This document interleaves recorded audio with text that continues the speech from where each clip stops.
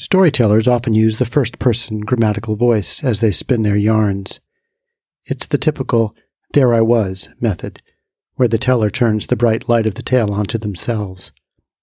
But storytellers are full of tricks, and even if we are the central character, if a bit of detachment is helpful, we will often turn to the third-person grammatical voice, using he and she and them instead of I and me and us. Writing from this fly-on-the-wall perspective gives us new angles to explore, and for me, I can poke around in my own heart without the contextual restraints of the narrative. With the journalistic detachment of pretending a story is happening to someone else, I also avoid getting all choked up while typing. Hi there. I'm Peter Lewis, father, writer, storyteller. You're listening to The Dad Story Project, a podcast dedicated to two simple themes: that we find the most fulfillment in the ordinary events of every day, and that the currency of childhood is time. Today's story is entitled, It's Never Too Late for a First Date.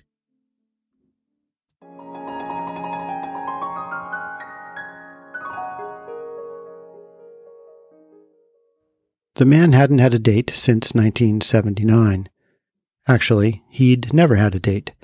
As a gangly, height-challenged, pimple-ridden, poorly dressed teenager with goofy hair and poor teeth, he'd rarely even talked to an actual girl.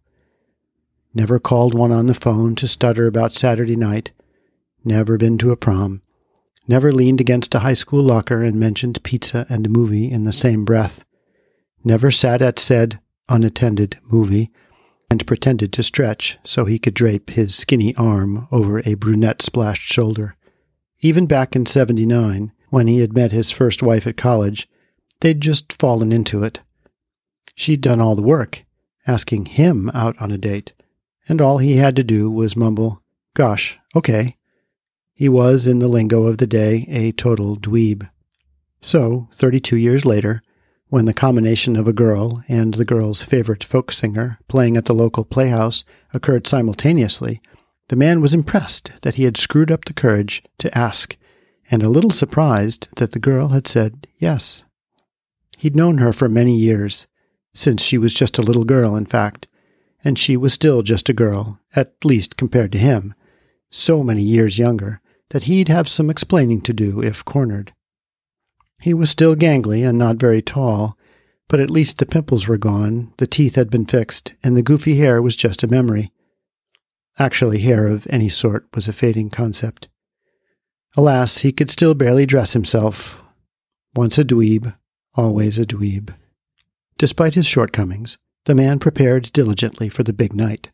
He showered and shaved, put on a pair of clean pants that actually fit, found a nice shirt that wasn't too wrinkled, and wrapped his best Winnie the Pooh tie around his neck. Deodorant and a pair of flip-flops completed the ensemble. He even flossed. Decked out thusly, the man commenced pacing back and forth in his kitchen until the appointed hour.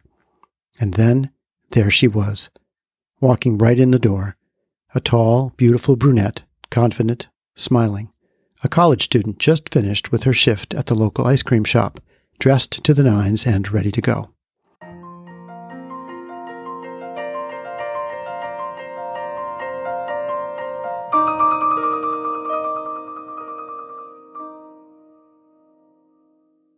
Well, the date was wonderful. A swell time. Guy and gal hitting it off perfectly. He held doors open for her and she walked right through. She laughed at his jokes and he actually listened to her when she talked. They ran into a few people that the man knew, but he was prepared, and it seemed effortless the way he introduced his noticeably younger companion. His friends smiled and said nice things and whispered, "What an adorable couple," under their breath.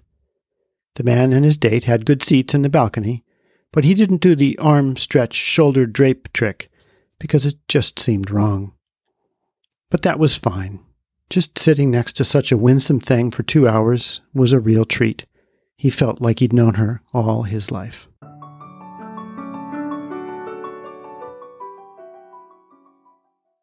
When the folk singer, who was great, by the way, had strummed through his encore and the applause had died away, The man and the girl walked out into the fragrant spring night, and he drove her straight home. It was 11:30 when they got there, and the house was dark. Her mom hadn't even waited up for them. Totally ready for that awkward first date moment on the front step, the man thanked the girl for a lovely evening, kissed her on the cheek, and told her she was a blessing from God and that he loved her so much he could hardly stand it. It seemed the most natural thing in the world. The girl hugged the man, said she loved him too, and then she went inside and up to her room to go to bed. Then the man silently followed his date up the stairs and slipped into her mother's bedroom.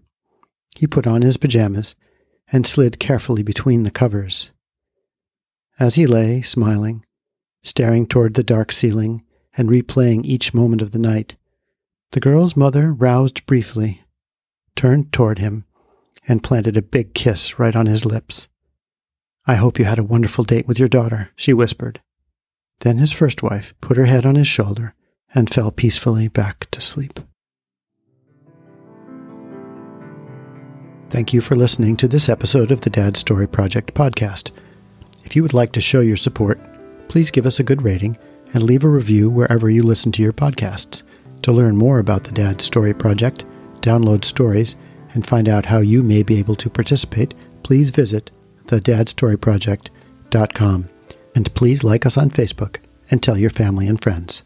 Until next time, bye for now.